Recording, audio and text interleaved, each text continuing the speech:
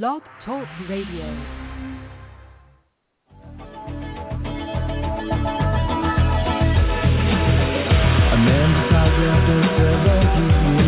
That's why he goes there for, to unlock the door. Well, those around them criticize and plead.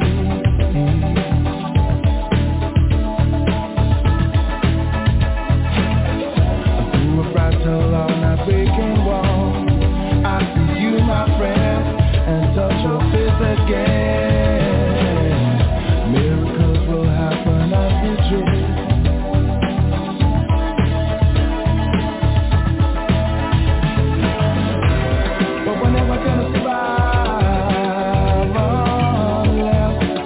Get a little crazy. No one ever gonna survive. Oh, yeah. We are a little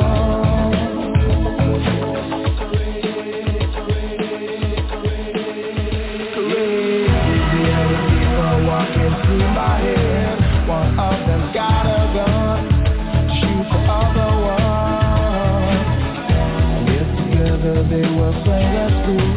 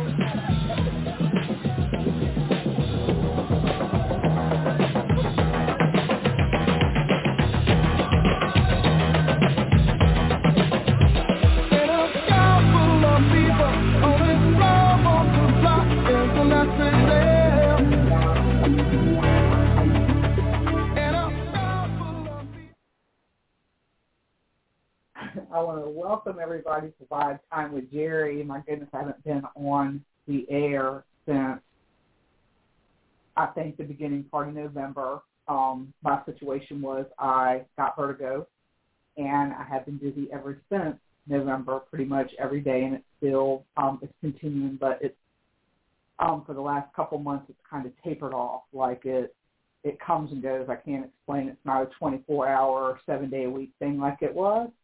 So it's good to be back on the air, and I hope that I'll be able to continue to do my Tuesday nights at 8 without this mess interfering with anything. I had to cut my last live video because Facebook said the music wasn't mine, so they blocked my whole live. So hopefully if anybody was on there, they'll carry over to here. Normally John Stevens comes on with me the third Tuesday of every month to talk about paranormal events, but he's coming with me today because it's my first day back. So I am glad that he is able to come on the air with me. If y'all don't know John Stevens, he is the founder of the Facebook page Virginia Paranormal Events. So what John does, well, we shoot the brief, but then we also talk about upcoming events that people need to know about, upcoming paranormal events. So without further ado, I'm going to put John Stevens on right now so we can get started because we only have 55 whole minutes to talk. Are you there? I didn't think this day would ever get here. Yeah.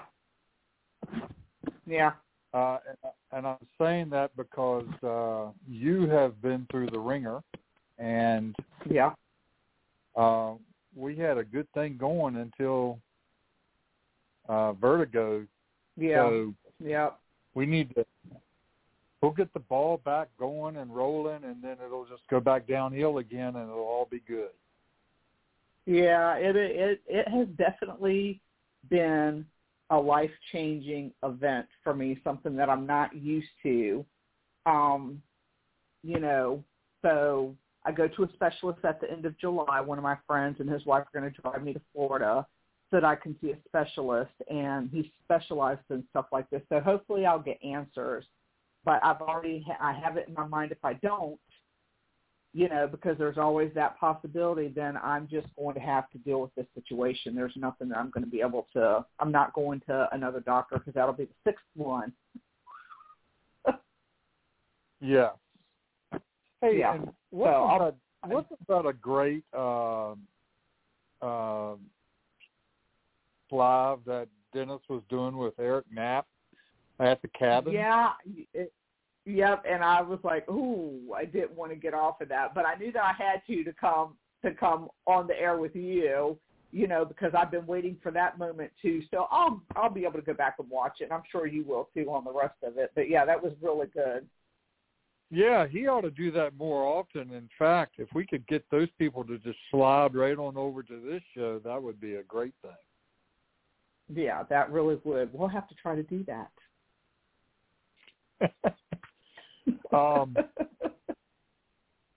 So I've just been doing the normal thing that I do, and that is getting myself around to as many events as I can, and doing some things, new events, knocking these things off my bucket list one at a time. And I've started small, and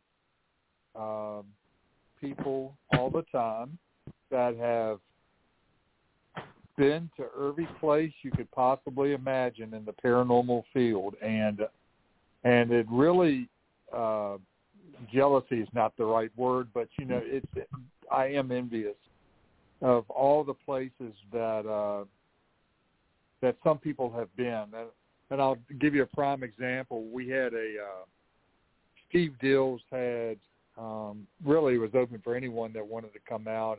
Kind of a paranormal get-together dinner out at the Hanover Tavern one night. And I got to sit with a good friend of mine, Bill Roop, who Bill and Sherry go around. They go to almost every event I go to. I mean, it's amazing.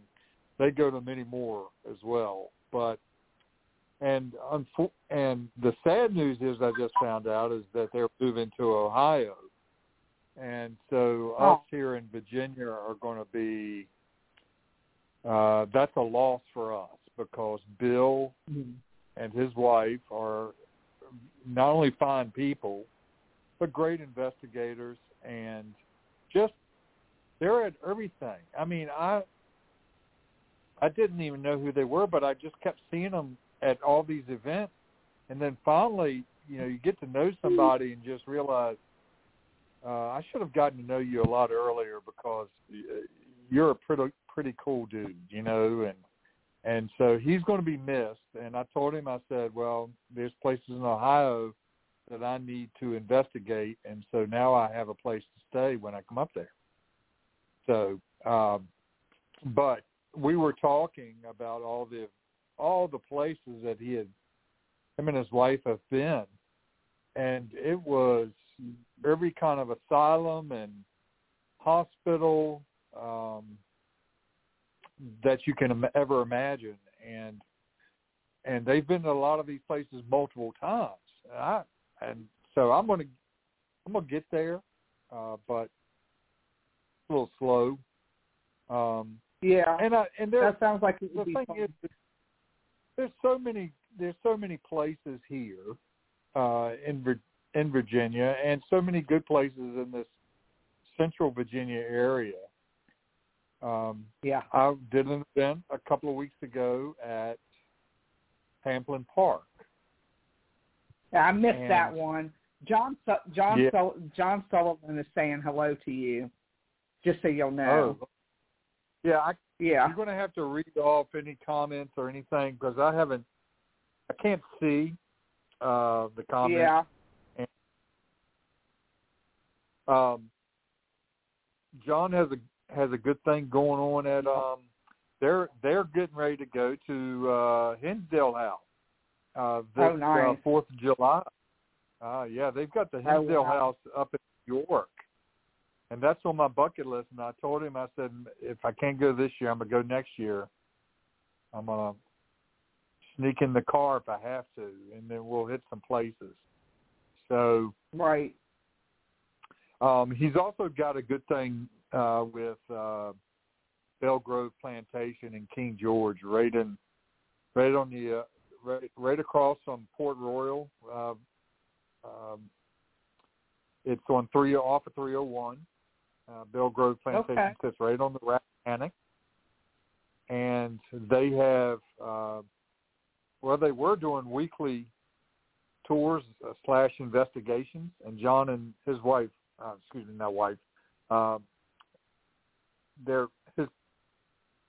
partner, Sandra, they are both great investigators, and they are leading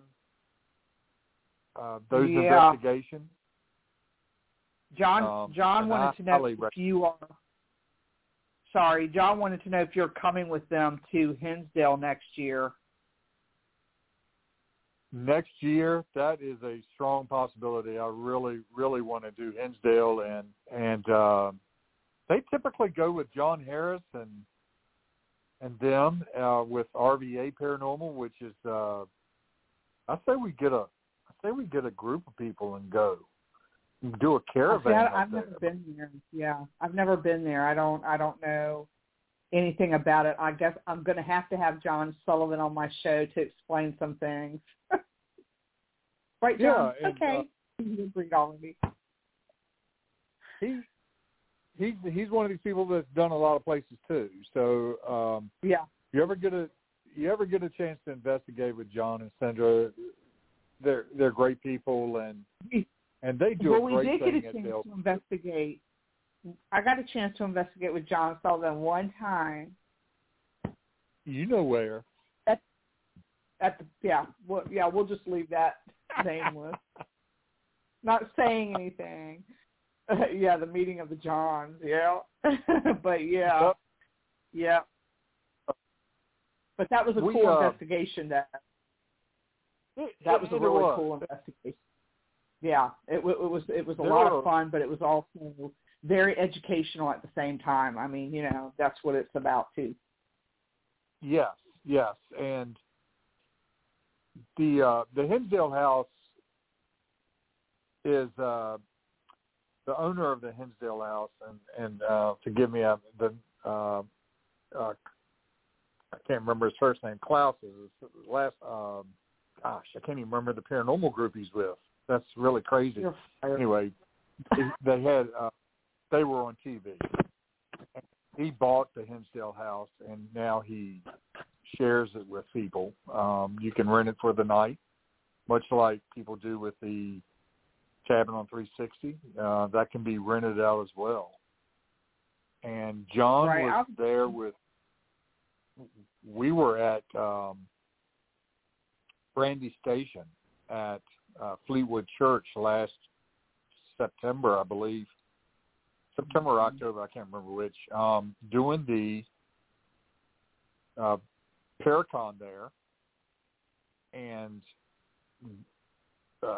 they were there, and John made that reservation. I was there when he did it. Made that reservation to get the Hinsdale House for July 4th weekend. So, John said that Daniel Playas, I hope I'm right, is the owner of the Hinsdale House. Yes, Daniel Playas. Right? Thank you. Am I saying that? Did I say that right? I hope I didn't mess that up too bad. People understand. Yes. Klaus. Forgive me if I said it wrong. the Pamplin Park thing that I did, I will say this. So I am now marketing what they call a PST is the large one, and the PSR is the small one, and that stands for Paranormal Sweat Towel and Paranormal Sweat Rag. So when I mean to tell you that it was hot and humid and sweaty, only made worse because the air conditioning, well, the power went out and the air conditioning stopped working in the buildings. Oh, but yeah, not only did I just happened to go walk, not only did I walk myself to death at night, it was hot, and when I went in, you go in some of these houses to investigate. I went into this one house, the Hart House, for the first time to investigate. And I'm telling you, it was like 90 degrees in that house. Oh, wow. It was, after 10 minutes of being there, everybody was sweaty. And I'm talking about everybody that was investigating there that night. Everybody was sweaty. There was no getting around it. Everybody was going to be in the same boat. So,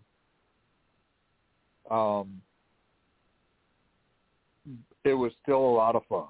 I would just say that, and that is a great, I don't have to tell people that have been there, fun of a location that is.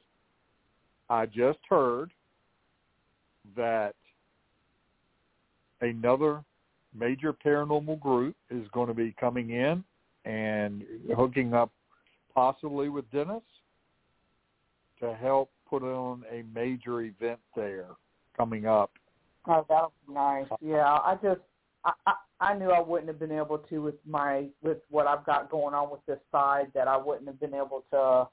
I don't think that I would have been able to tolerate the heat, and I wouldn't have been able to, I don't think that I wouldn't have done well there right now. So, but I really hated missing it because I was looking forward to that, and there's a lot of things that I haven't been able to go to because of what's going on. We had some cool stuff happen. And I can only speak for what happened in my group and some people that I've talked to. I was Lyle Lott and Tana and Brandon Johnson, who all with Haunted Nights Paranormal, Twisted Paranormal. They were there assisting with the groups and everything as a favor to Dennis, I think. Yeah. But they're again, paranormal unity. Everybody works to help each other. There's no finer example than Dennis Eslock and the Lots and what Haunted Nights does. But in speaking with Lyle, he was telling me that they had actually gotten lost and trying to get back. They, it was at night. They were on the path and they missed the turn and they just kept walking down the path. That path was going to 400 acres of nothing. But he said that they heard it sounded like somebody called out a regiment, and he had to stop and got that confirmed with his wife. Said the same thing.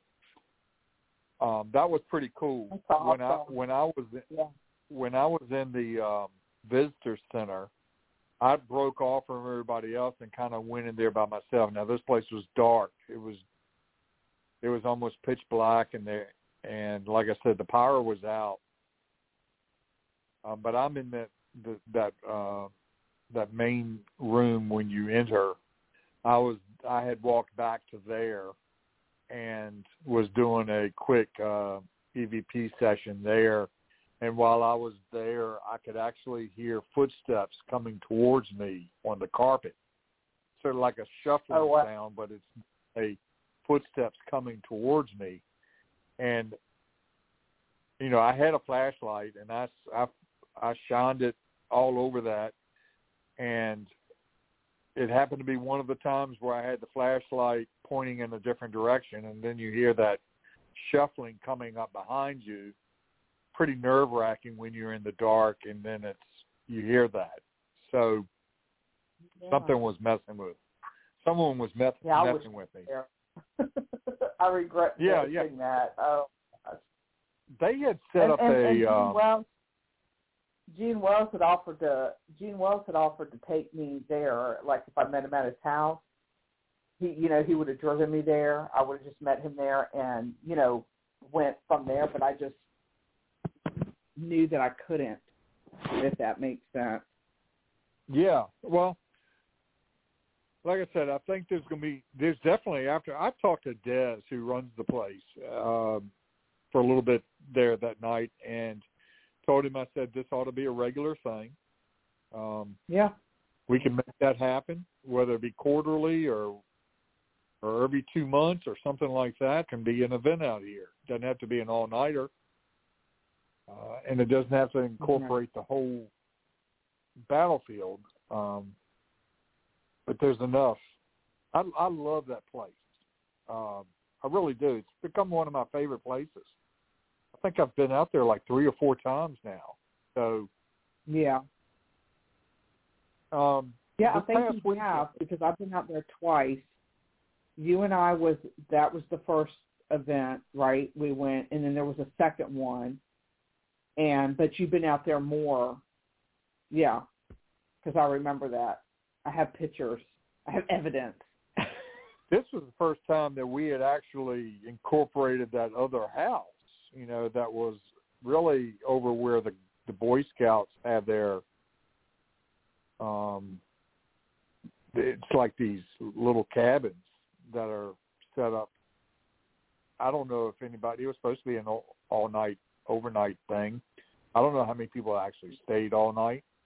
I had to leave because I had to be somewhere the next morning. But there was nobody in my group that was spending the night. So I don't know who, there were 4 or 5 groups that were going various directions that night. But past weekend, I had a chance to go to the Virginia Bigfoot Con. And this is the third one that they've done.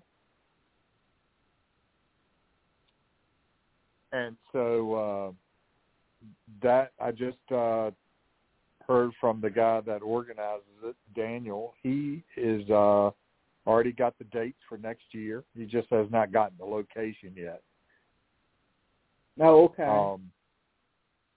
But what was cool is it was near Fishersville, which is near Waynesboro, and a place called Fort Defiance, and it was in a Ruritan club that used to be an old high school.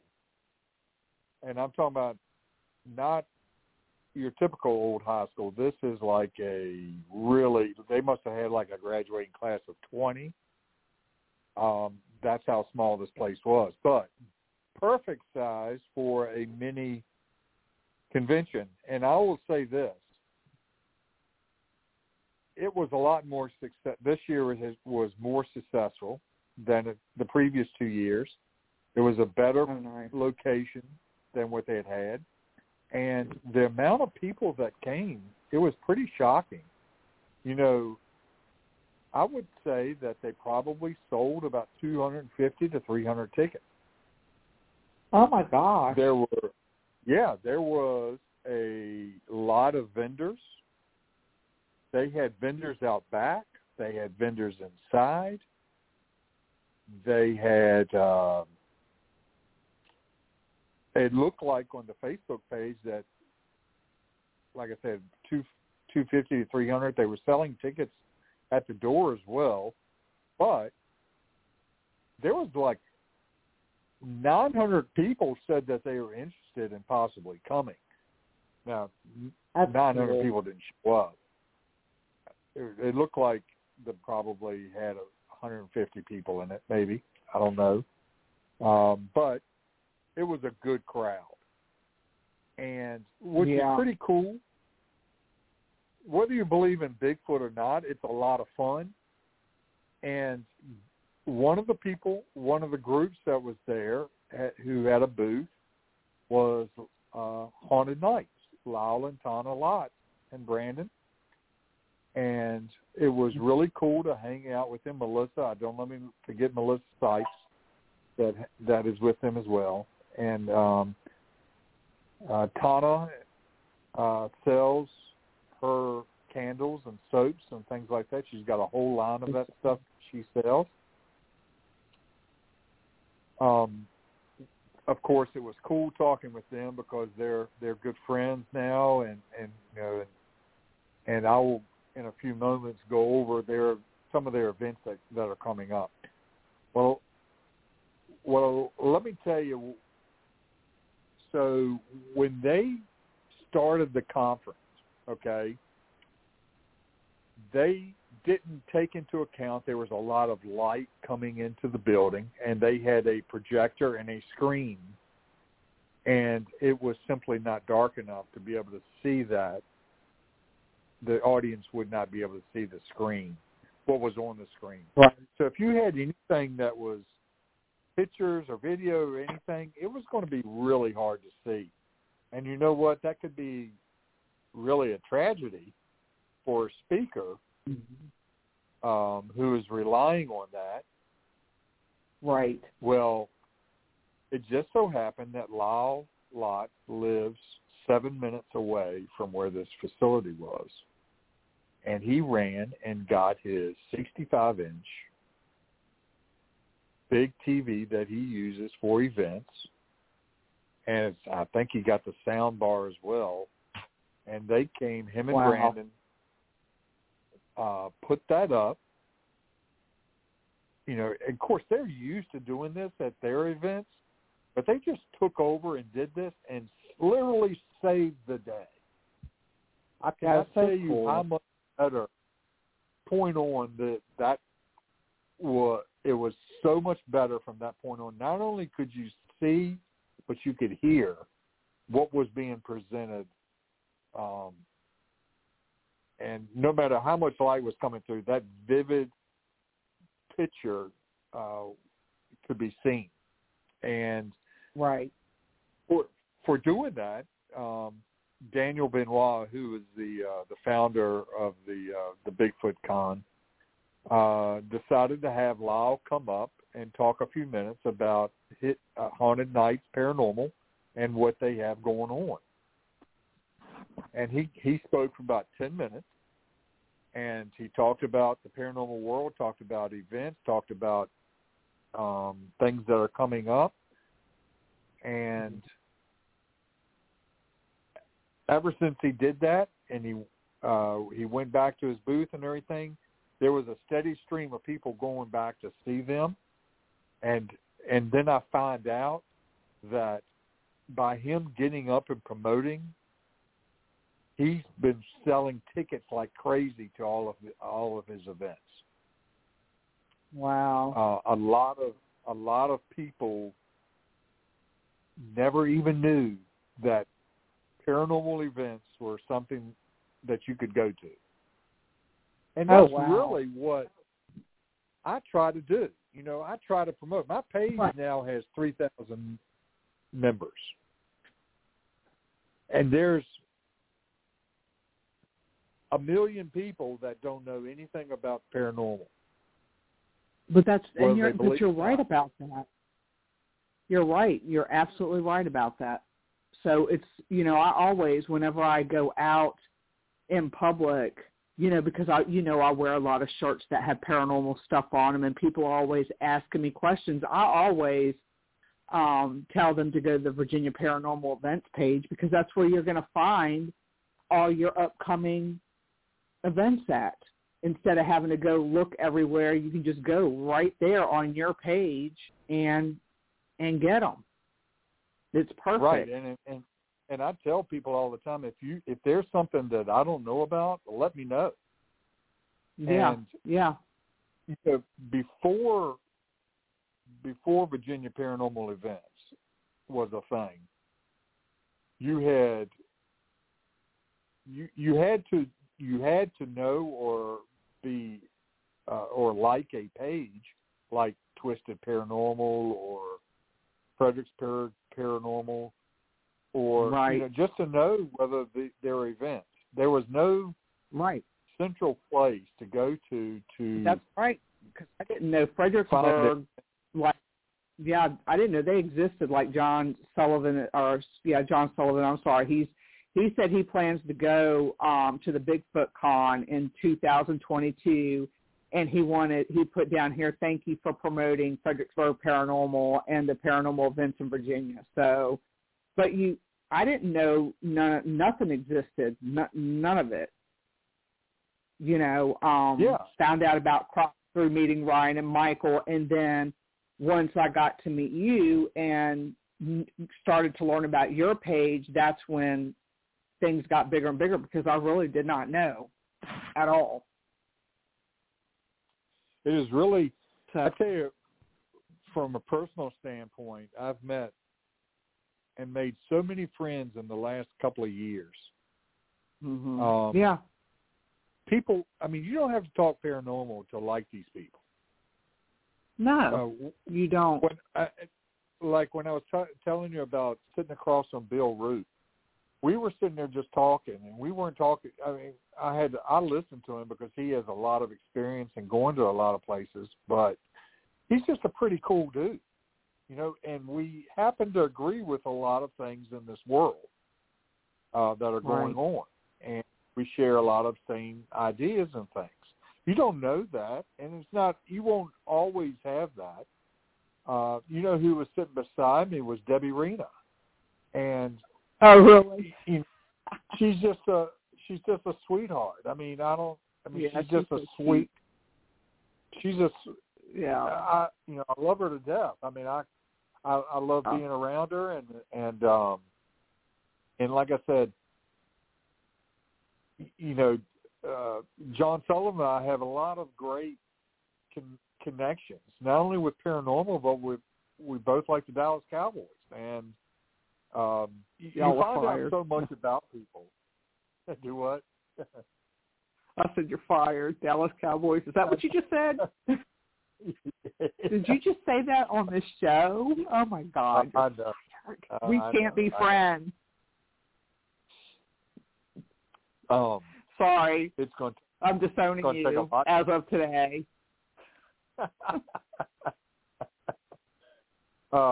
Where's my bike ride? We're supposed to go. How about them Cowboys? Nothing. That's I'm right. getting busy now. I will say this, that Con ended up being it ended up being a great weekend for me personally, but that was a really fun thing to be at. And like I said, you don't have to believe in Bigfoot.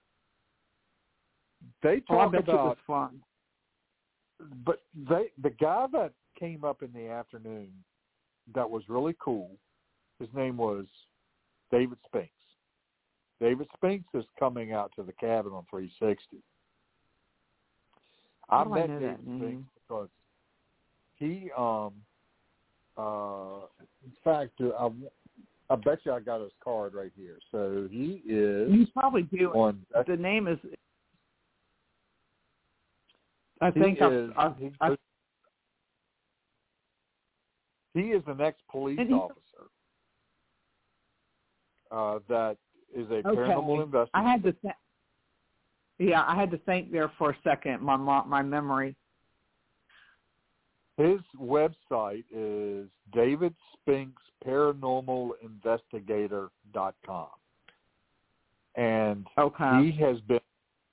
he's been on Travel Channel and Destination America the other day. He showed the clip of when one of the paranormal shows did a retold his childhood story of his experience of actually seeing Bigfoot when he was like 9 or 10 years old. He was out fishing with his grandfather in West Virginia, and they had a major confrontation with a Bigfoot in West Virginia, and he's been a believer ever since from that.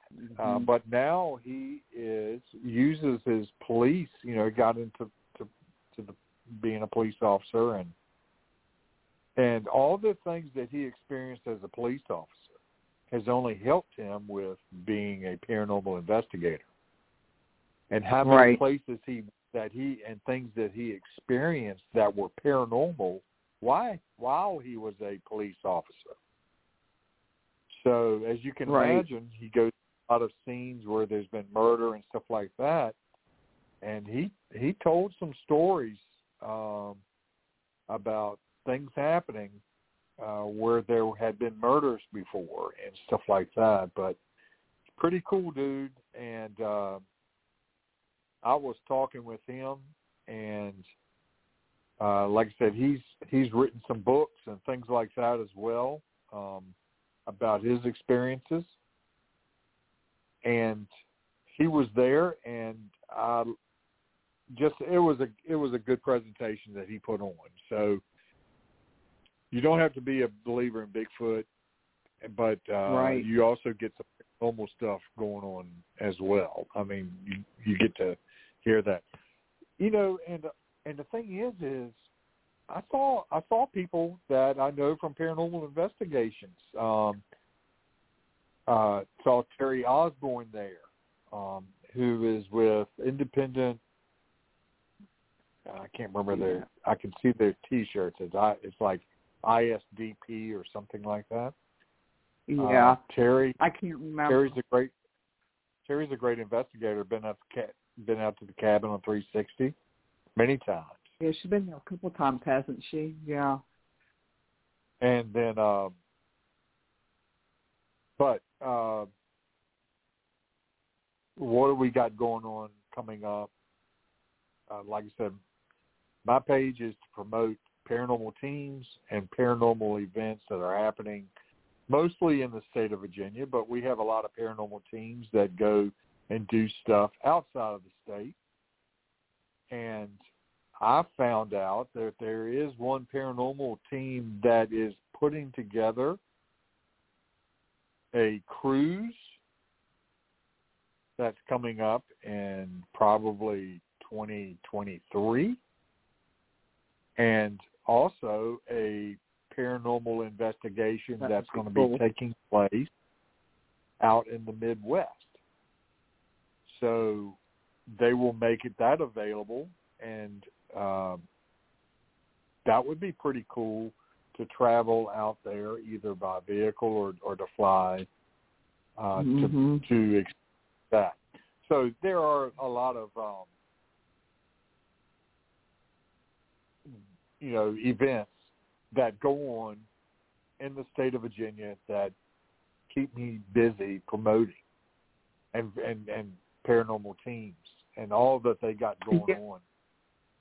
I think you need to come out here to Urbana with me and run some equipment, because I don't want to do it by myself. Ideas for Urbana, and I'll need to run them by you. But there are some. Yeah, I have been wanting to run equipment out there, but I'm checking on. I mean, I know those are public sidewalks and everything, but I'm trying to be respectful of the town, because they're not used to seeing people run equipment out there like that. They don't, it's, you know what I mean? Yeah. Yeah. So, yeah. They're those freaky paranormal people again. Yeah, they're not used to it. They'd probably call the sheriff's department on us and say, wait a minute, there's people trying to break into one of our local stores. So we want to, I want to get together with the town administrator at least, so they know what we're doing. And when they see us out there, they know what we're doing. Yeah, the Eric Knapp, who was on there with Dennis earlier, he's going to be out at the cabin, that event. I had forgotten or had misplaced the dates, but it's August 14th, and he said it was $60, that they were only going to have it open for 15 people. So that will sell out very quick. Yes. Some events that we have out at the cabin have 50 people. So smaller groups are always good when you're trying to investigate out there. But there's some events coming up in July, and I don't want to go too far. Most of the events right now are going through October. I haven't heard too many beyond that. I know that there's some, but they really, there's a ton. Compare it to last year, which really was, there was nothing going on. Right. Now we have places that are opening up. So the other thing about paranormal events, especially in Virginia, is I'd say most of the time, if not all of the time, the money that is made and generated goes back to those locations to keep them operating. Like Pamplin Park, they love to have dentists and people come out there because they can make more in one night than they can all week. And so got a investigation. I'm going to go quickly here, and like I said, because we got listening. We got less than 15 minutes, I think, when I'm looking at time. Yeah, about that. Yeah. And I'm not going to go too far in advance or but you can go to Virginia Paranormal Events, find out about the events firsthand, how much they cost, what are the dates. July 9th at Dunlora, Haunted Nights is putting on an event there. That, I believe, is going to be a 2-night event. So you can buy tickets for Friday and Saturday night. You can buy a VIP ticket that will allow you to investigate both nights. There's a lady up there. They're going to be the name is escaping Chelsea someone. I can't remember her name. Chelsea Hill. I'm not sure if that's right, but Dunlore's in Mineral, Virginia. It's a bed and breakfast. You can actually stay there that night and get a room, or if you just want to investigate, that's a very active place. And finest people that run the place.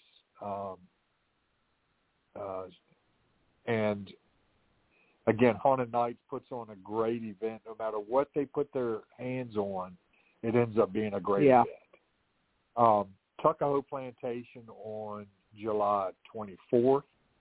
That's the first time place of doing an event. Tuckahoe. Oh wow! Is out in the western part of Richmond. It might be in Goochland, but it's right on the outskirts of western part of Richmond. And Tuckahoe was the boyhood home of Thomas Jefferson. So Thomas Jefferson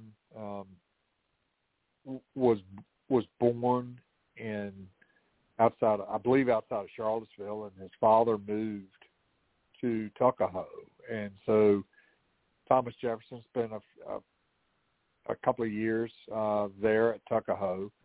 So it's been an active plantation since the early 1700s.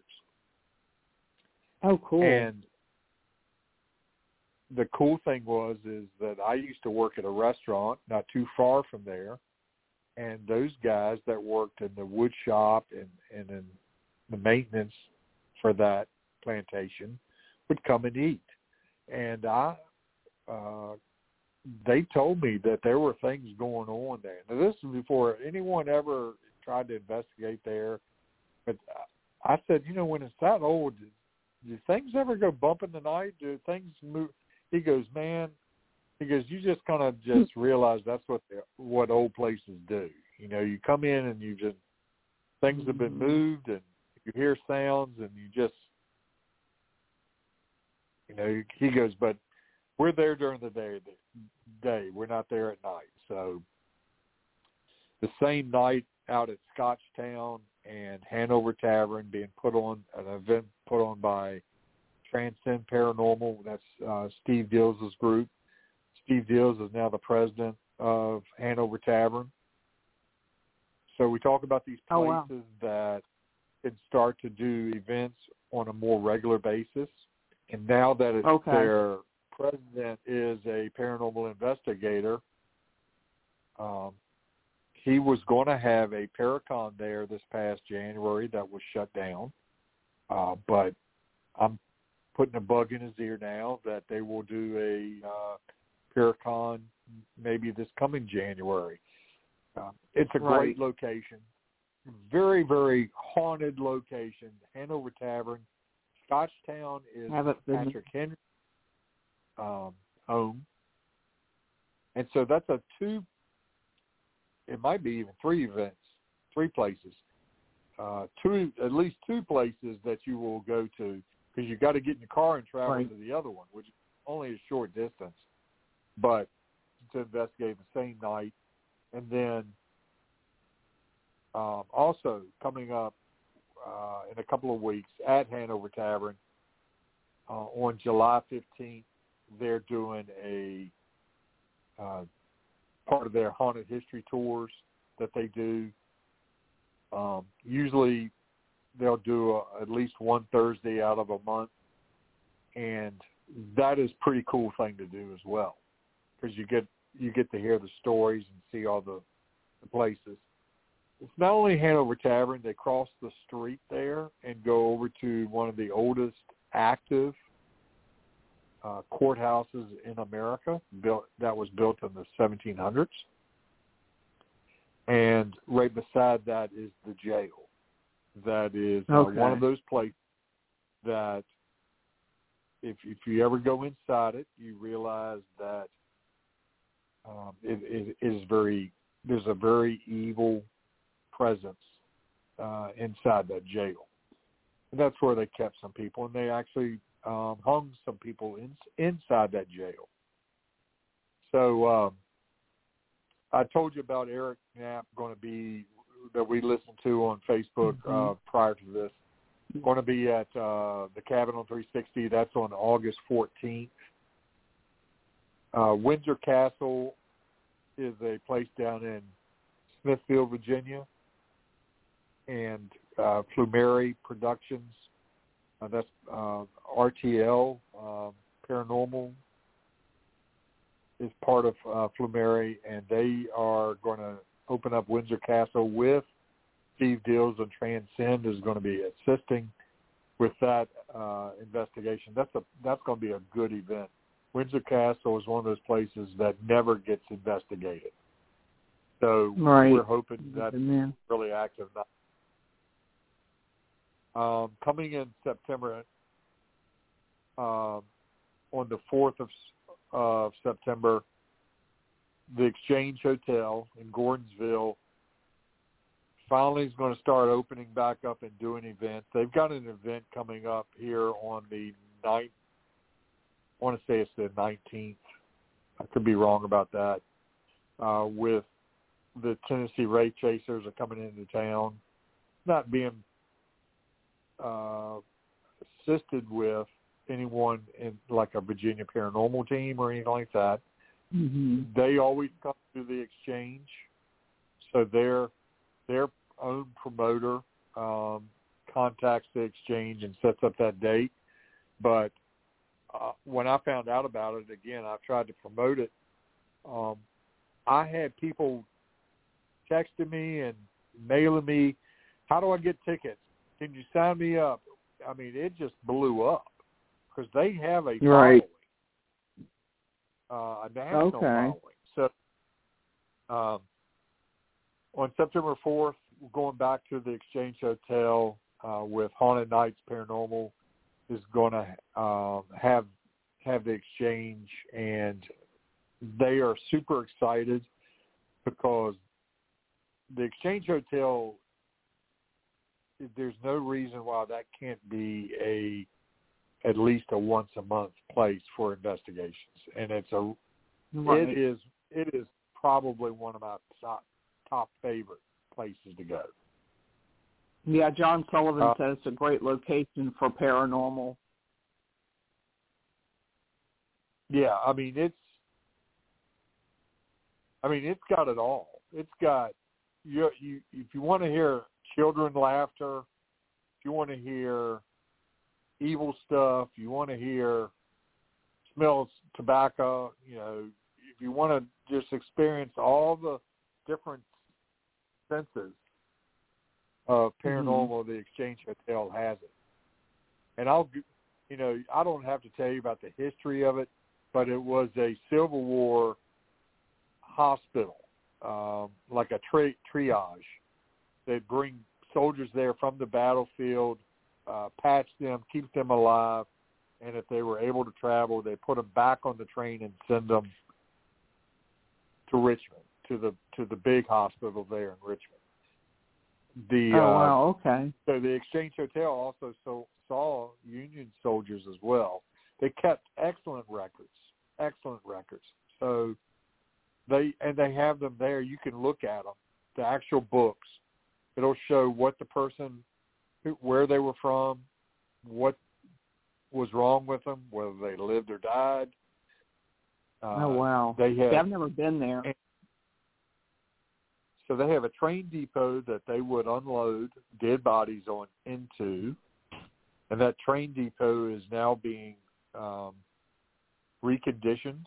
It had kind of gone into disrepair, and now they've spent a lot of money to try to build it back up. It's taken several years to do. And they have a separate building right beside the Exchange Hotel. The Exchange Hotel, after the Civil War, and also prior to the Civil War, actually, since it's right next to the railroads, people would, stay there, catch, and then get on another train and go somewhere else. And so it was a great place to jump off at. But during the Civil War, there was a lot of death, a lot of people buried on the property. Later, reinterred to different cemeteries. Some in that area and some in Richmond, and actually there was a story of a Union family that came down looking for their son that had passed, and they found him and took him back to New York. Right. So the Exchange Hotel is very, very, if you ever get a chance, you can also go there during the day and just take a tour, because it's a museum during the the day, and it's a medical, not only a medical museum, but they had a lot of other things going on there as well. So, gotcha. I forgot what the price is. It's like $10 to tour that during the day. Octagon Mansion, museum by day, paranormal by night. That's right, and paranormal by day as well.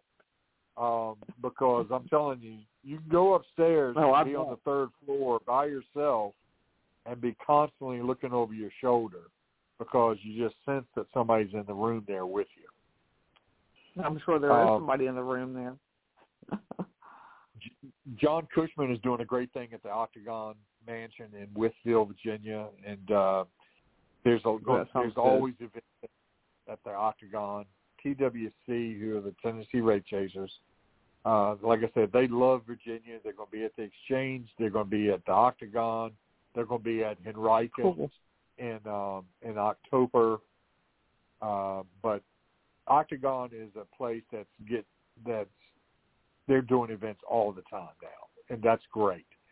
The Battleship Wisconsin in Norfolk on the 24th of September, and Transcend is going to have the Dunlora in September as well, this time with the Connor sisters. So you had them on your show. And they're coming. They're supposed to make a reappearance. Yep, and they're going to be the guests at the Dunlora on the 25th of September. Okay. And just a few things. There are going to be events in October coming up. One of the ones that I really like, though, that's coming up in September, I forgot to mention, on the 18th at Magnolia Grange in Chesterfield County, across from Chesterfield Courthouse, not too far from where I live. Magnolia Grange, a place I've never investigated before, put on by Flammary, but you buy your tickets through the Chesterfield Historical Society, and that place is really active, is what I've heard. I've had people tell me how active it is. So find out about all the events, all the teams that are doing great things across Virginia. You can go to shameless plug here, Virginia Paranormal Events, but it's really it's for everybody in the paranormal in the state of Virginia to do. Getting a lot of people interested in other states that are coming, that want to know what's happening in Virginia, so they're finding my page, which is really awesome. Right. Yeah, that is very much. We've got to do this again soon. I know I'm going to see you at the cabin in the near future, and I know that Pamplin Park is going to be putting on another event coming up, I believe, in the fall. So. Well, that would be cool. Maybe everything will be straight with me by then. If not, I have to play it day to day with this stupidness, as I say it, stupidness. But just have to wait and see. Yeah, hopefully I'll be able to see you soon. To go through. Yeah, I think I'm hoping this is not a permanent thing, but and I know they have an event coming up at the cabin on 362 that was, I think it's in July. I want to say 30th. Don't quote me on the date, or the 31st. Whatever that day is on a Saturday, because I think Holly Mullins is coming that day. Oh, I've got to check into that. Check into that one. I'm sorry, I don't have I'm trying to get the calendar up. I want to say it's the 31st, but I'll be in Florida. Kimberly will be there. She's going to be bringing some of her stuff that she made, and she's going to be bringing some of my stuff down since I can't be there. But I know Holly Mullins is going to be at the cabin on 360 there too. So, yeah, I'll get that event and send it to you because I know I've seen it. So, that's right around my birthday. So, Yeah, and I can't get to that one. Like I said, I'll be in Florida getting my head checked. Care of that. Yeah, since the MRI said I had a remarkable brain. Yeah, that's right. Wise. Oh, and thanks for coming down in all this stuff. I'm gonna be out in Urbana this Saturday, golf cart parade. Okay. So maybe I'll see you. I'm gonna be down there all day. I'll see you. I heard the golf cart parade isn't until like 5:00 that in the afternoon. It's but 5. I'm gonna be down today. So. Well, let me know when you get in so we can talk. But I got 20 seconds left. All right, very good. I don't want Ryan to kill me on my first night back. Yeah, that's right. Well, here's to many more, and I will be on your show next month, soon. Very soon. Yep. All righty. Well, thank you. No, thank you, Jerry. All right, and I'll talk to you later. Okay, thank you again. Bye, everybody. Bye. I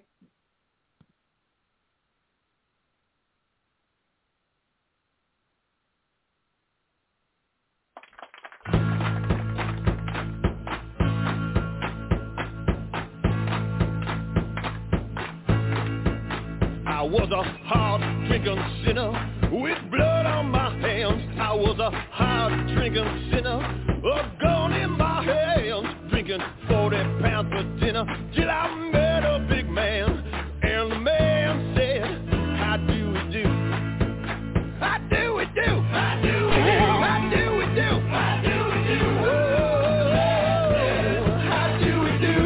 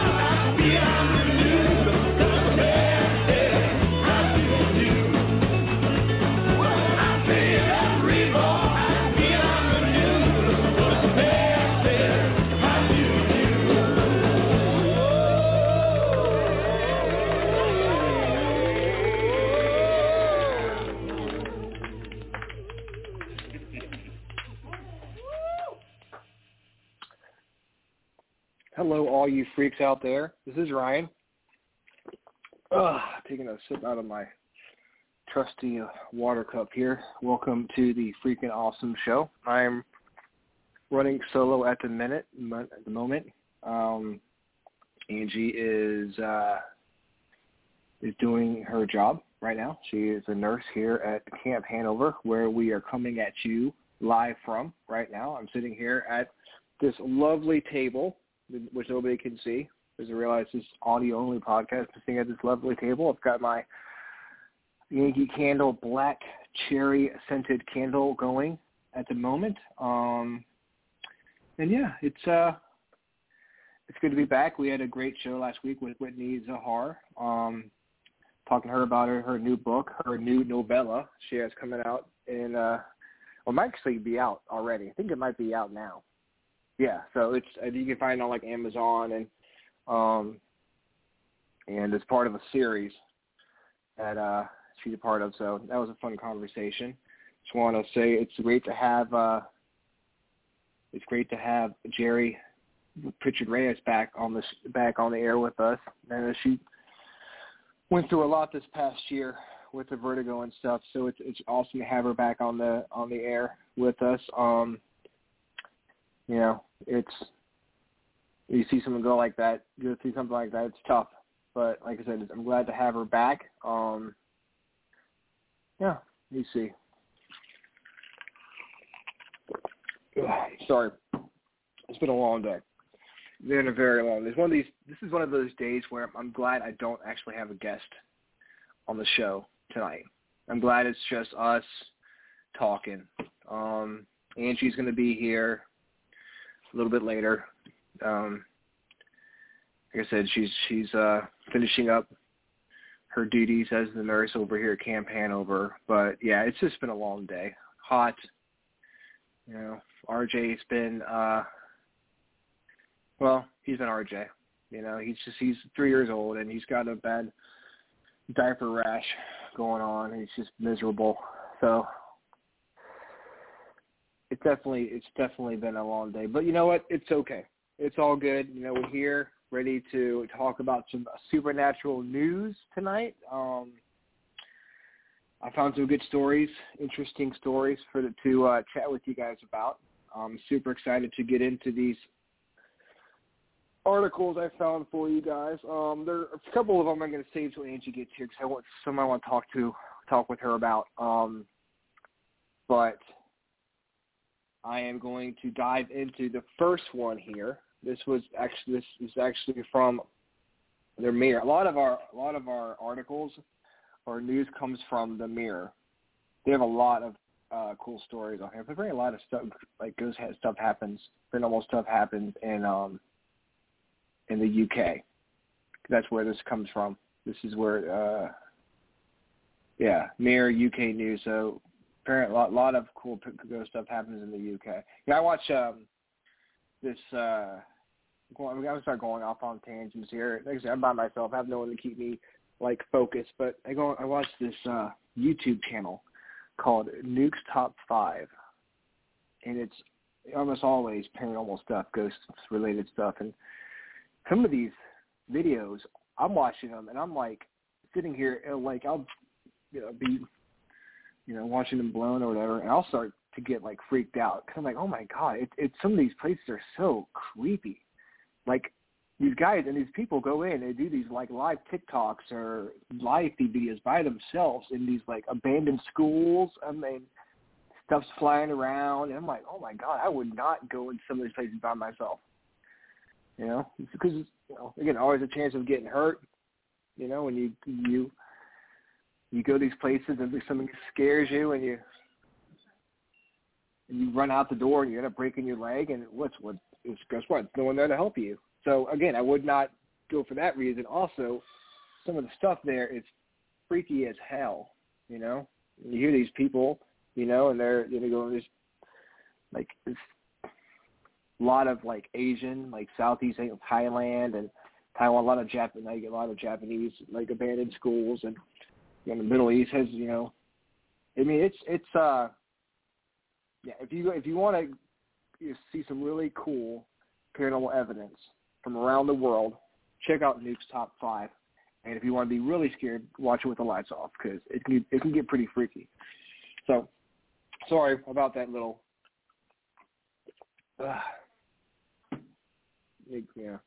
tangent I went on about Nuke's Top 5. And if they want to throw me a shout out for sending people their way, which he doesn't need because he's got million views on some of his videos. I'm in the wrong business. I should seriously take a look into compiling paranormal videos because apparently you can make some bank off of that. Get like commercials and stuff. Yeah, I know, right? You can have commercials on your videos and stuff. It's good, you can make some serious bank just looking at paranormal videos all the time. So anyways, back to the video. Back to the story here from the Mirror. Ghost lurks over grave and bone-chilling images for most haunted cemetery. So either this cemetery appeared in the show most. This is the most haunted cemetery, which is quite a title to live up to, being the most haunted cemetery. But let's find out. Let's. You look like, I'm talking to my daughter Kim. You look like the girl from The Ring. She's got her hair, she's bent over. She's got her hair down. She just took a shower. She looks like the girl from The Ring. Freaky. I've got my earbuds in, so you can't really hear what she's saying, but she doesn't look like she's about to crawl off the television. Ooh, creepy. She take a picture and add like a you could put a white dress on. You seriously look like the Ring. All right, let's see here. Bone-chilling images taken by a fearless visitor at a most haunted cemetery show a ghostly figure standing over a grave. Tyler Karanasius captured the haunting photos at the Pine Hill Cemetery in Hollis in the U.S. state of New Hampshire. Well, look, this is all right. Well, never mind. This is from the United States. The curious 26-year-old decided to visit the site, which is known as Blood Cemetery, after Abel Blood, who was rumored to have been murdered with occult connections. A murderer with occult connections. Oh, so a place called Blood Cemetery. I mean, that should set off a few warning signs right there. His ghost is said to haunt his final resting place, and Tyler now fears he may have disturbed his spirit. Looking for something spooky, Tyler decided to visit the cemetery, and soon he discovered the reason for the site's haunted reputation. There's a picture here, which obviously, it's audio, but I'll share this the image with the article on my Facebook page. He said, my friend and I wanted to find somewhere haunted to possibly visit. When we arrived, it was probably close to midnight. Some spots were cold and some were warm. It was strange. I believe a lot of it was adrenaline, but it is possible I was feeling the presence of a spirit. He continued, I noticed a figure at one point when I turned around and moved quickly and scared me. I then told my friend we should take flash photos before we leave. When we got home, we realized what he had captured after going through our photos. An ephemeral mist is visible between two rows of headstones in one of the images.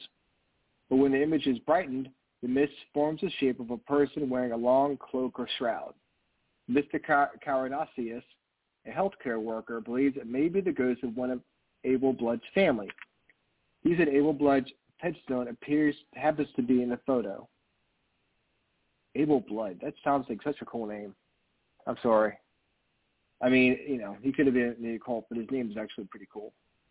It is the smaller broken one in the shape of a triangle in the photo.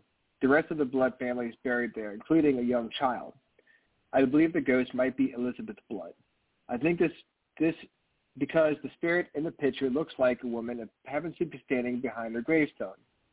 When Tyler shared the photos online, viewers suggested perhaps it was simply the outline of another headstone. But if a photo taken in the daytime during a previous visit shows no headstone is there. Mr. Karanowski has said he understood the skepticism that he himself is totally convinced. A lot of people believe it is a spirit, he said. Many others believe it is a reflection or some sort of illusion. I believe that this is definitely the spirit of someone. It takes the clear shape of a person wearing some sort of cloak or dress, he added. I truly cannot explain this photo naturally. The area in which this figure is showed is not visible any other time. It most certainly is only in this picture. Otherwise, it is just another space of grass. To those who believe it is fake, I understand that it's full of fake things. Myself and my friend are truly the only ones who know what happened that night, and I am only trying my best to show that experience, and that picture is 100% real. So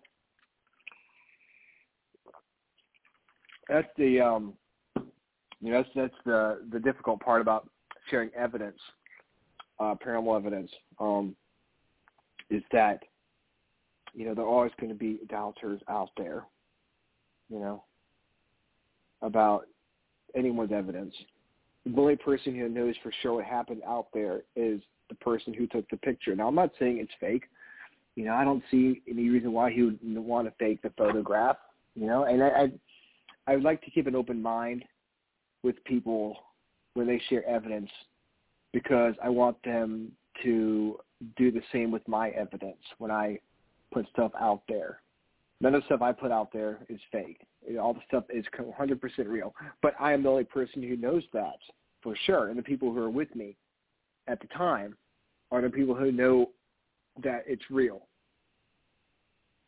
So I'm asking people to have a lot of faith in me when I put that evidence out there. Say, hey, this is real. You got to trust me on this. Because there are a lot of people, there are people who fake evidence. I shouldn't say a lot of people, but there are people who fake evidence, and they do it for fame, or they're trying to make money. But there are people out there like this guy, or I'm assuming, or like myself and my friends who put stuff out there because they want to share their experience with people. So when you see stuff like that, just keep an open mind. Just don't assume everything is fake or people are trying to get one over on you, because that's most likely not the case. I think just keep an open mind, give people a chance. So the picture itself, I have a hard time seeing stuff like that anyways. So I'm going to go ahead and put my Facebook thing back on. Go ahead and share this bit of evidence here. Or evidence, share an article here. Copy, fun, exciting, paranormal, good stuff, paste. All right. So it's take a look at it, see what you think. I have a hard time. I can see it. It does look like there's something there, and I can see why they think it was a different, like another gravestone there. But I can definitely see something standing over the grave. It's cool if he caught something like that. It's really, really cool photograph, and a lot of times when you have these, you get these photographs, there are a lot of those pictures are caught by accident. You're like, oh, I stick in a random picture, and I happen to capture this photograph, So this one obviously wasn't, because he was actually in the graveyard looking for spirits, so it's not really by accident, but, still, it's a pretty cool photograph. So you go to my Facebook page, Ryan C. Jones, and you'll see the first article here. So my next article I'm going to read. Oh, there she is. What? Huh?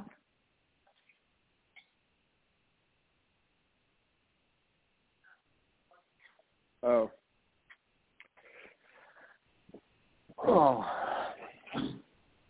I had a candle go in our room to just make the smell go away. Of the bleach. Angie just...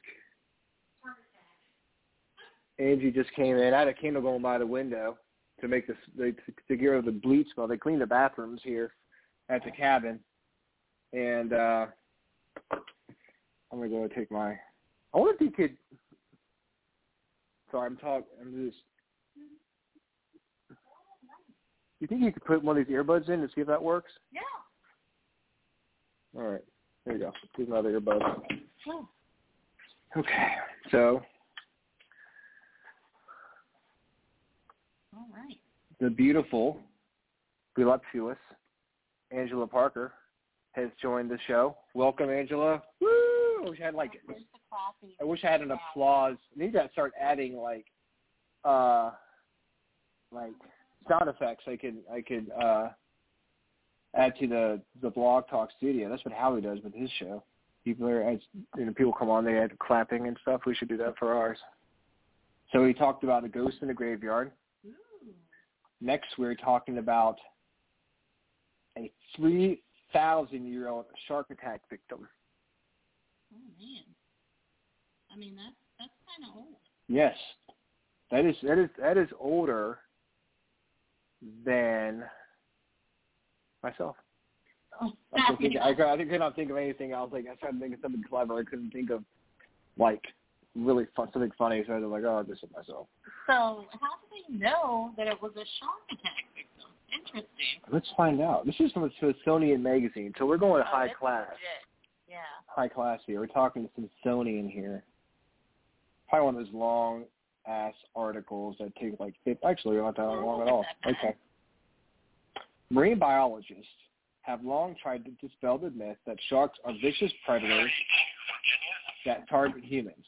Nonetheless, fatal shark assaults do occasionally happen. According to University of Florida's Museum of Natural History, 57 unprovoked shark bites occurred worldwide in 2020, with 13 of those being fatal. Now experts have unearthed the skeletal remains of the oldest known shark victim attack victim, reports Sophie Wingate for The Independent. Sip of water there. University of Oxford researchers J. Alyssa White and Richard Schulting recently uncovered an adult male skeleton known as Sokumo number 24 at the Sokumo burial site, a prehistoric hunter-gatherer cemetery in Japan's Akayama Prefecture, while researching violent trauma on human remains of prehistoric hunter-gatherers, according to a statement. The victim displayed nearly 790 traumatic injuries, including incisions. That's 790 traumatic injuries. I know, right? I mean, so he went the hard way. Punctures and fractures that showed no signs of healing, which suggests that the incident was fatal. The researchers published their findings in the August 2021 issue of the Journal of Archaeological Science Reports. For the statement, the team used a combination of scientific and forensic.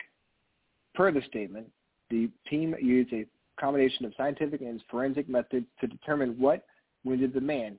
While analyzing the skeleton, archaeologists concluded that the man probably died between 1370 BC and 1010 BC, and that his injuries were primarily concentrated on his arms, legs, chest, and stomach. So pretty much, not his head. They're pretty much everywhere but his head. And his arms too, everything. Experts used this information and other evidence to determine that a tiger shark or a great white shark most likely ambushed the victim. The injuries resembled those made with metal weapons, but scientists used radiocarbon dating to determine that the attack appeared at a time in Japan when people didn't have those, notes Haaretz Ruth Schuster. The team considered other possible assailants like crabs, bears, and boars. What kind of crab would they have back then that would crab. like the kind of chopped off Zebediah's head in the lighthouse? Yes. Yes. Yes. Yeah. I remember that story. Yes. You can't say that and not tell the story of your great ancestors. Yeah. My uncle told the story of the lighthouse, the Kurtuk lighthouse, of a giant crab that chopped off the lighthouse keeper's head. So that's where that came from, to scare the crap out of us. The lighthouse keeper named Zebediah, he lost his head during a hurricane when a giant crab chopped his head off. So, and he'd tell us that he would come out looking for our heads and looking for a new head, and watch out, he's going to get you.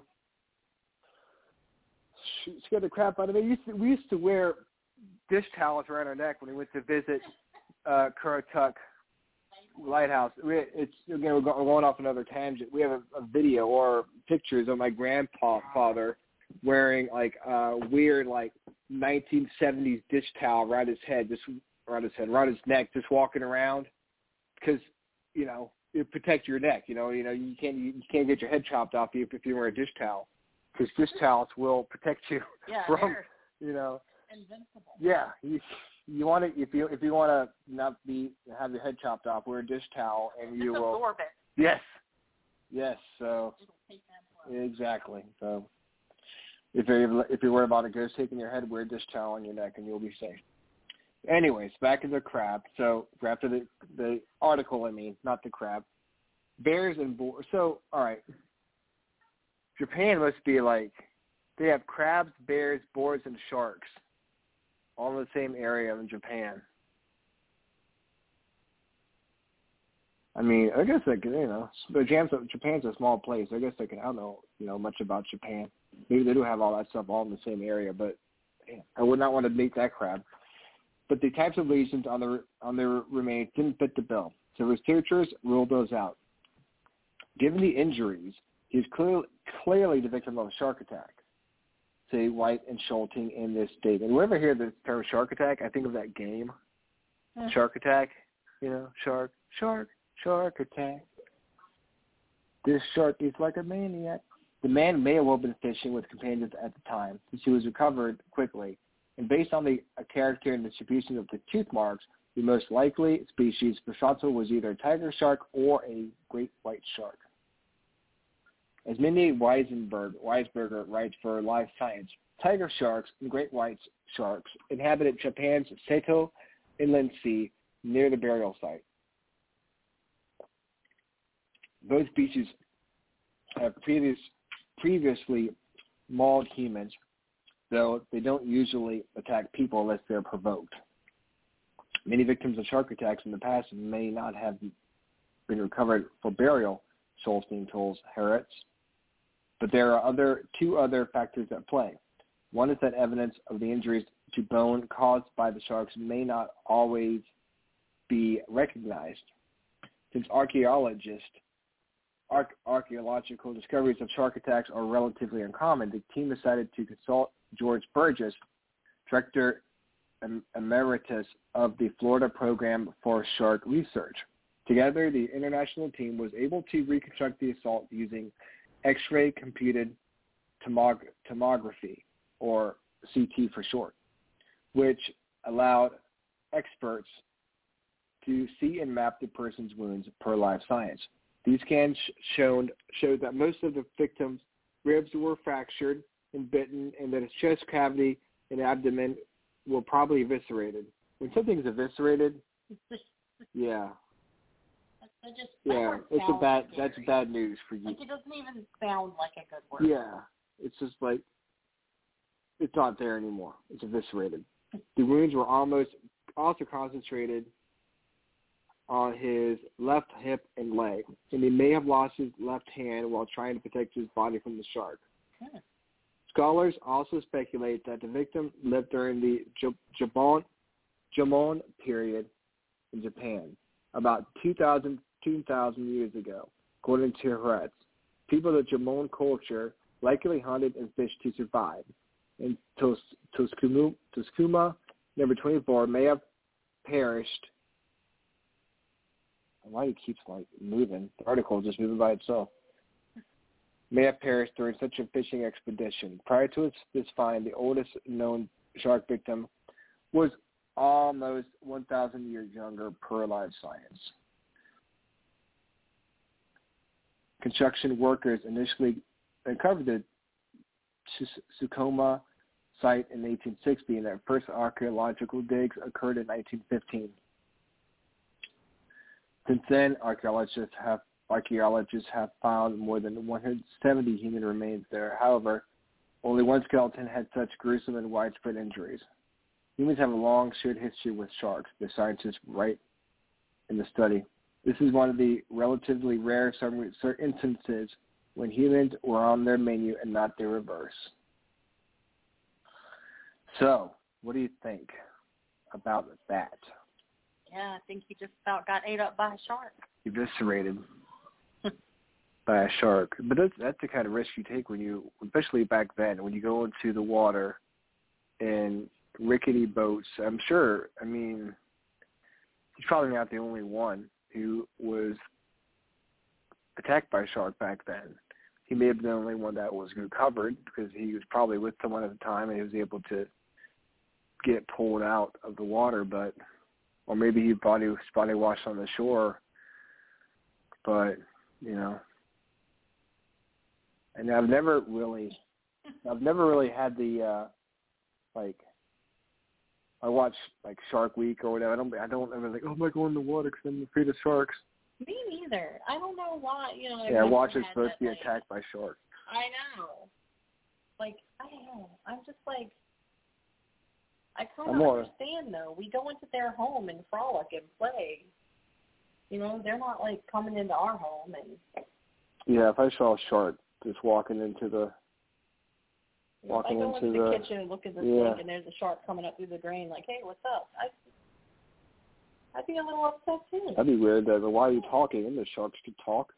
That's weird. That freaked me out too. Like, whoa, you English? They also can't swim up a drain. Yeah, I mean, you know, you might as well talk. You might as well speak English. What a thingy that. Already in the drain. It's stuck on my shoe. Sorry, completely off subject. I'm more scared of riptides. Remember the time we went to we were there? Yeah, we almost drowned. And I had to carry you.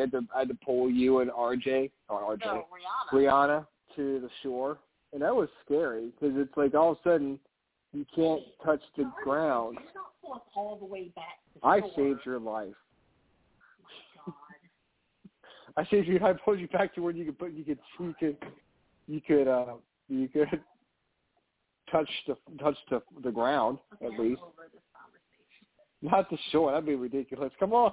And you're like, this like 2 feet of water, 2 inches of water. Come on. You said you drive us back to shore. Well, I meant to where you can touch the ground, which is shore.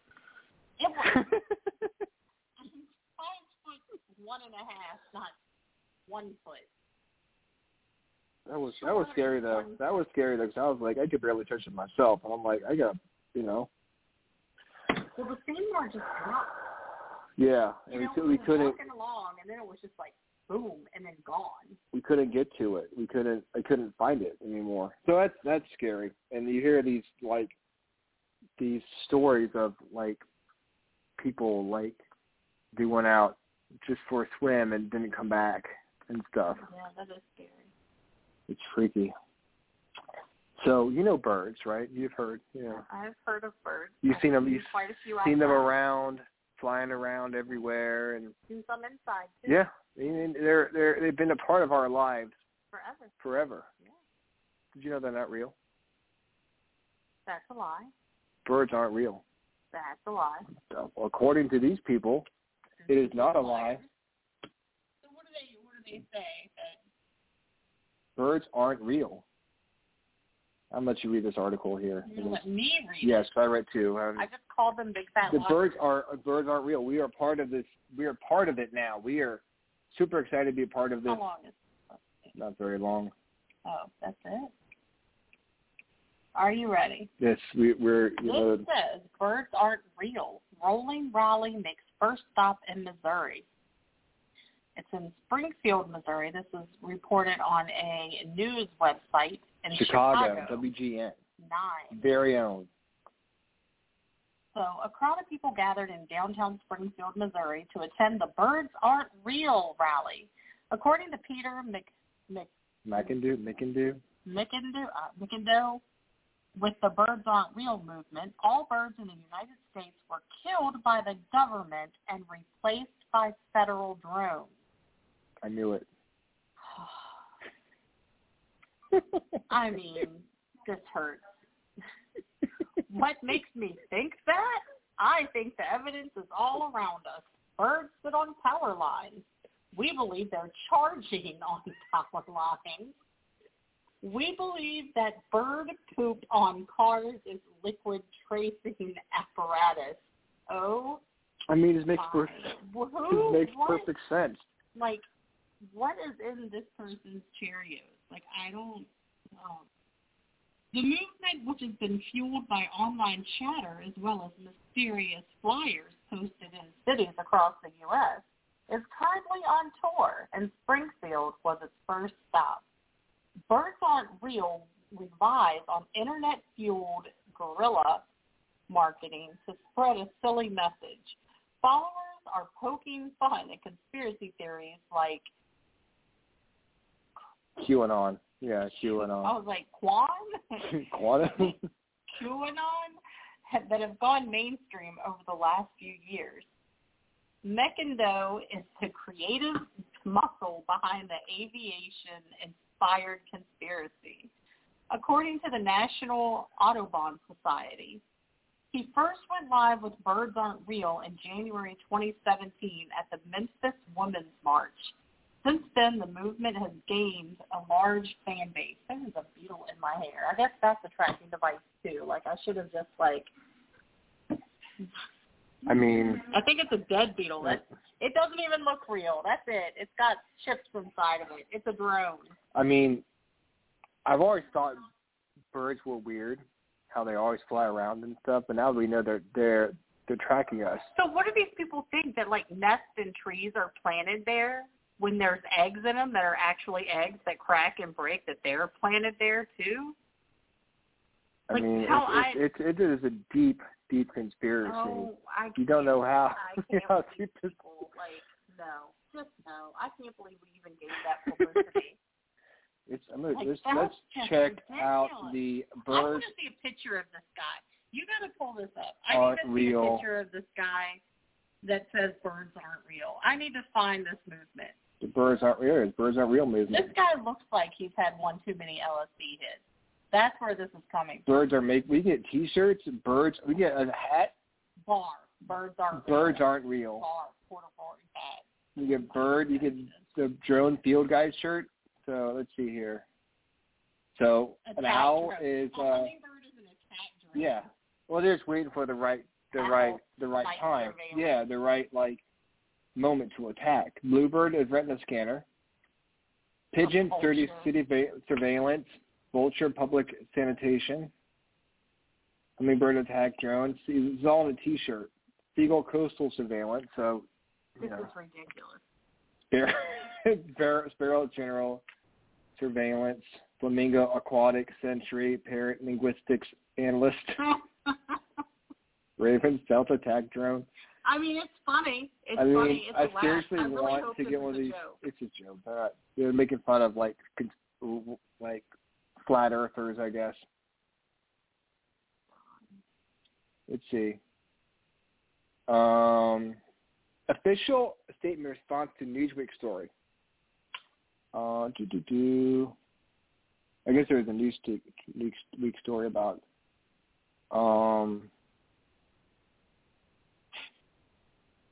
Yesterday, the viral swamp media publication Newsweek attacked. This is a response to the Newsweek article. Special bird. Attacked the legitimacy of the rich historical legacy of our bird truth movement, founded nearly 50 years ago to bring attention to avian genocide and the draconian bird surveillance tactics put into practice by the U.S. government. 50 years they have been. Our whole life has been a lie. We thought birds were real. Yeah, I still do. I mean, they're real. I'm a birder. They're real. They're absolutely. They're not our imagination, but they're not real. They're like animatronics. They're little drones. Newsweek accused our organized effort as being a performative piece of satire, and in an unprecedented act of journalistic disrespect, one big gag. The fake news outlet also aimed to discredit our representation, citing hiccups and an apparent inconsistency in our story. What? Let us be absolutely clear. We did not condone acts of journalistic gaslighting. Despite several inaccuracies, some truth did make it to the press, such as the fact that big tech is in bed with the government, that everyone deep down can identify and relate to the fact that we are all being surveilled, and that surveillance is most likely coming from 12 billion birds simultaneously. And finally, the Birds Aren't Real movement has picked up tons of followers, which we are now. We are now part. We are now 100% on board. The Birds Aren't Real movement. I will not. Notwithstanding literal libel, our movement is quickly approaching a critical juncture. As we grow stronger in number, more and more highly classified information is being relayed to us by whistleblowers across the nation. Expect massive leaks soon. Please be patient as you try to figure out how exactly a dead man's switch is supposed to work. Birds of a feather flock together. Tireless members of the Bird Brigade, we salute you. We should offer our congratulations to Eric, Francis, and all other elected officials who were inaugurated on March 16, 2021. Stay woke and remember to smile. You're on camera. So, birds aren't real. I mean, how do you feel about that? I'm not even. Here, a quote from Richard Nixon about ex-president about this whole thing. We need a way to keep an eye on the American citizens without them knowing. It was imperative for their own safety, of course. We hired only the best. It took years. We designed, built, tested, failed. We persisted. Eventually, over decades, we had it. A fleet of covert technological surveillance devices unlike anything the world had ever seen. We called them birds. Birds. Read the entire history. Now this good. No, let's please pick something else. Like, I cannot give this any more publicity. Even if no one's listening, I don't. Like, this is crazy. Just crazy. If you want to go to the Birds Aren't Real movement, go to type in birdsaren'treal.com, and you can check out the website here. Check it out. Birds Aren't Real. I never knew. Are we going to order T-shirts? Yes. No! Find some 16 credible, almost unbelievable facts about Virginia. Okay.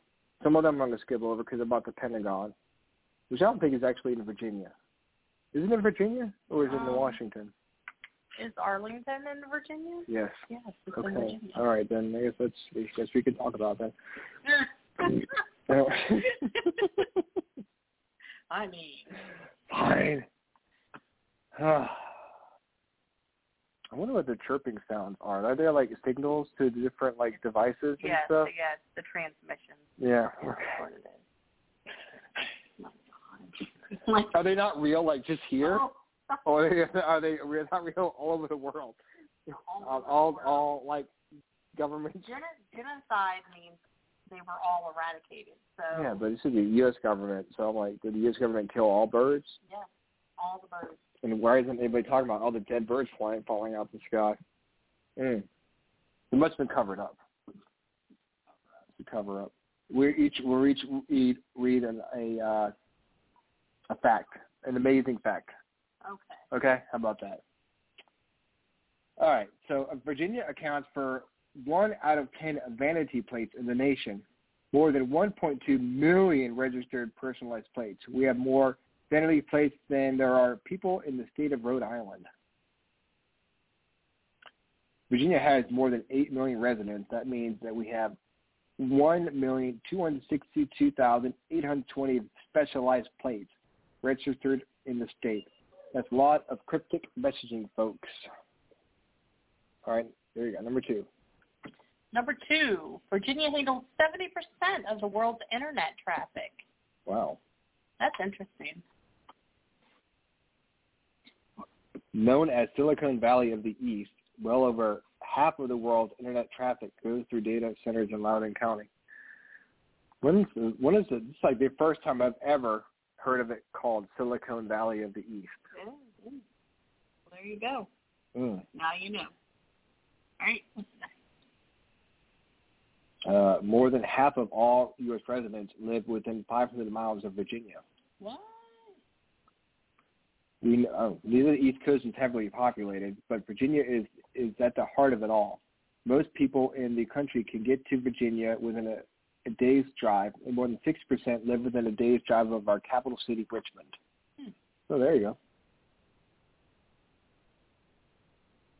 Monticello, Thomas Jefferson's historic home, is the only private home in the United States to be named a United Nations World Heritage Site. I remember going there when I was in school. I think the last one I went there was with Rihanna. It was a fun trip. The United Nations chooses its World Heritage Sites based on how they represent a masterpiece of human creative genius and exhibit an important interchange of human values.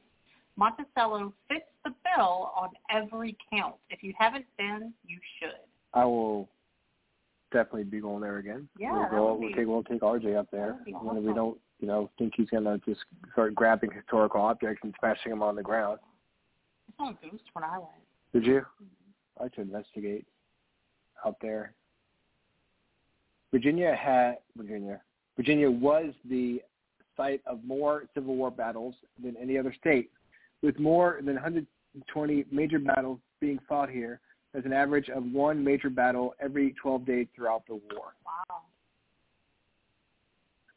Not counting skirmishes or other military engagements, Virginia saw 123 major battles during the war, including the first major engagement at Bull Run and the last battle at Appomattox Courthouse. The war lasted from April 1812 until April 9th, 1812. God, I really cannot talk anymore. From April 12th, 1861 until April 9th, 1865, including making for 1,457 long days in between. The Pentagon is the largest office building in the world and has twice the office space of the Empire State Building. With 5,100,000 square feet, it's possible to get across the entire building in under 10 minutes, but only if you take shortcuts and walk quickly. But don't worry, if you can't physically make the walk, the Department of Defense provides scooters that will get you there at top speed of 3 miles per hour. And speaking of the Pentagon, construction on the Pentagon began on September 11, 1941, exactly 60 years to the day before American Airlines Flight 77 crashed into the building during the terrorist attacks on September 11, 2001. Like 200 people died during the attack, although fortunately recent renovations had included reinforced concrete and blast-proof windows, certainly sparing hundreds of additional lives that day. Very sad. Sorry, but I've got to give you one more. The Pentagon has 68,000 miles of international telephone lines. That's enough phone line to stretch from Florida to Washington State more than 22 times. Wow, that's a lot. How does that even? That's crazy to think. Insane. Wow. The first quarter horse was one of the most popular horses in America. Was bred in Virginia. Quarter horses, one of the most popular American breeds, got their start in Virginia. These horses, named for their speed on quarter-mile flat tracks, trace their roots to crossbreedings of Spanish horses used by colonists and English thoroughbreds. Janus, an English thoroughbred imported to Virginia in 1756, is considered one of the most important sires for the breed as we know it today. The Wren Building at William and Mary is the oldest college building in the U.S. Despite being gutted by fire 3 times, which was in 1705, 1859, and 1862, the Wren Building just keeps on keeping on. Built between 1695 and 1700, the building was the heart of the newly formed school and was simply known as the College. It was named after the famous English architect Sir Christopher Wren in 1931. In 2015, we sold 6.5 million bottles of Virginia-made wine. That's a bottle for nearly every person in the state of Massachusetts. This might be a kind of an old article, but some of them, like the quarter horse thing, is still true. I'm not sure about the Pentagon. They may have changed that up. As the 5th highest producer of wine in the nation, Virginia has more than 250 wineries. Colonial Williamsburg is the world's largest living history museum. The Louvre in Paris is the world's largest museum, could fit in Colonial Williamsburg 20 times over with room to spare. Covering 301 acres, the historic area of Williamsburg includes hundreds of restored, replicated, and rebuilt structures, including homes, businesses, and political buildings. Staff members from Colonial Williamsburg Foundation work as guides and costumed interpreters to bring us the tales of colonial men and women, including black, white, Native American, slave, indentured, and free in both historical and modern-day context. Sorry, Pilgrims. Virginia had the first Thanksgiving in 1619. Nearly 2 years before the Pilgrims sat down to feast at Plymouth Rock, 38 English colonists landed at Berkeley Hundred, site of the Berkeley Plantation. On December 4th, 1619, they held a feast as a way of giving thanks to God for their safe arrival in the New World. With some of the toughest traffic laws in the nation, Virginia has more traffic lawyers per capita than any other state. In fact, we have twice as many as the next closest state, Maryland, but probably not as many as Kerala, where I seem to get all of my speeding tickets. Yeah, probably. Yeah. Well, that's just for you. Yes, right. Virginia ranks 7th for the most tickets issued annually. In Virginia, driving 20 miles per hour over the speed limit will get you a reckless driving ticket, which counts as a Class 1 criminal misdemeanor that can land you in jail for up to a year and a $2,500 fine.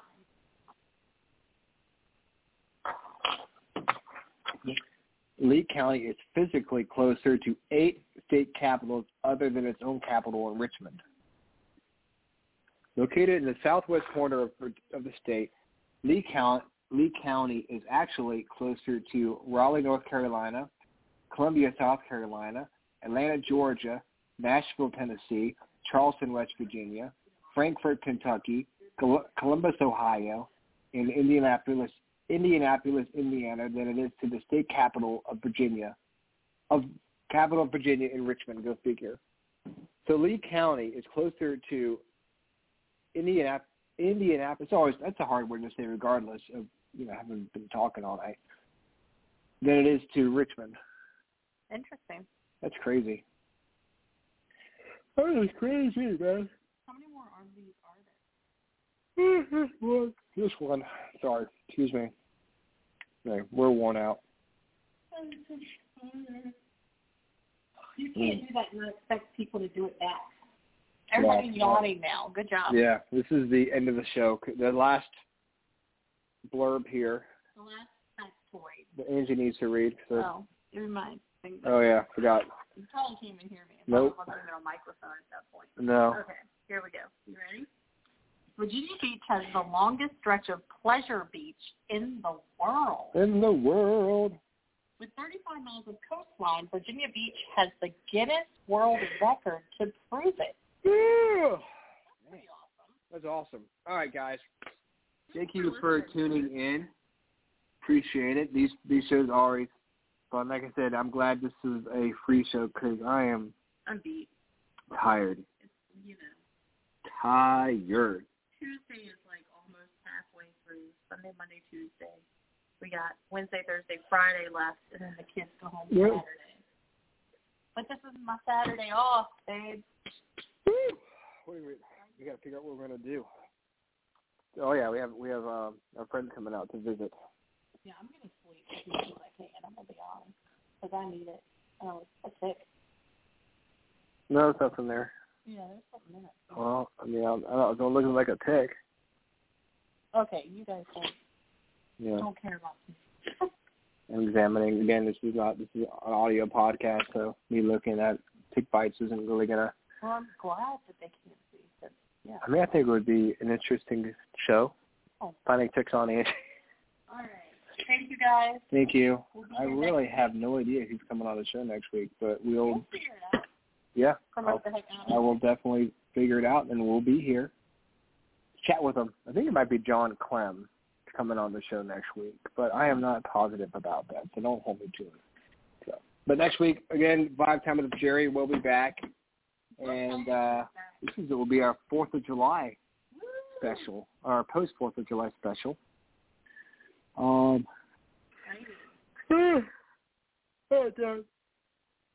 night. I've never really yawned on the show this bad before. Well, it's tiring. Yeah. All right. Good night.